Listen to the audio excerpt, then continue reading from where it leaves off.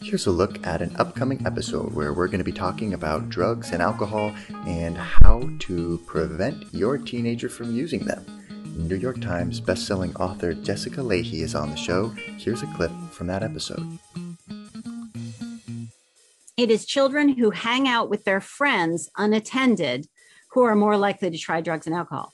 So is the answer that as teenagers, we never let kids hang out unattended with their friends? We would have emotionally stunted human beings.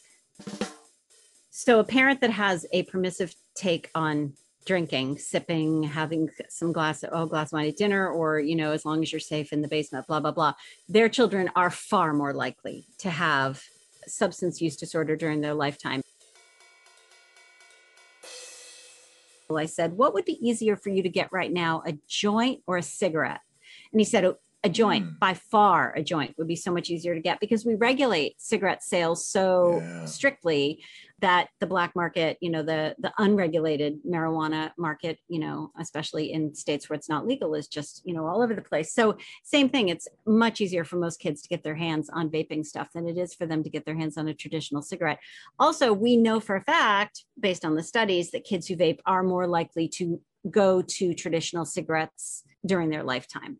And speaking of things that are easy to get and regulated and in most people's homes, alcohol is pretty easy to get. And I hear from a lot of parents who say, oh my gosh, I am shocked. I tell you, shocked. My 12-year-old was found with alcohol in her backpack, and never in a million years did I ever think. And, the problem is that the age of initiation, if kids are going to try drugs and alcohol, it starts in middle school.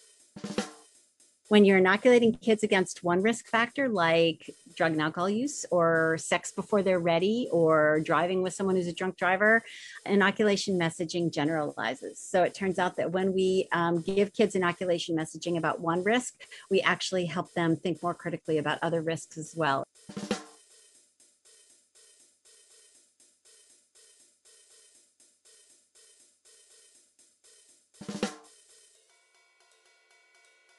This episode is coming soon to Talking to Teens. If you want to get the whole thing right now, sign up for a membership.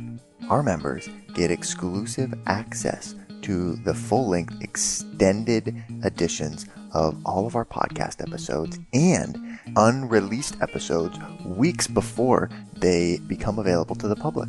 Take advantage of our 14-day free trial. Sign up for a membership today.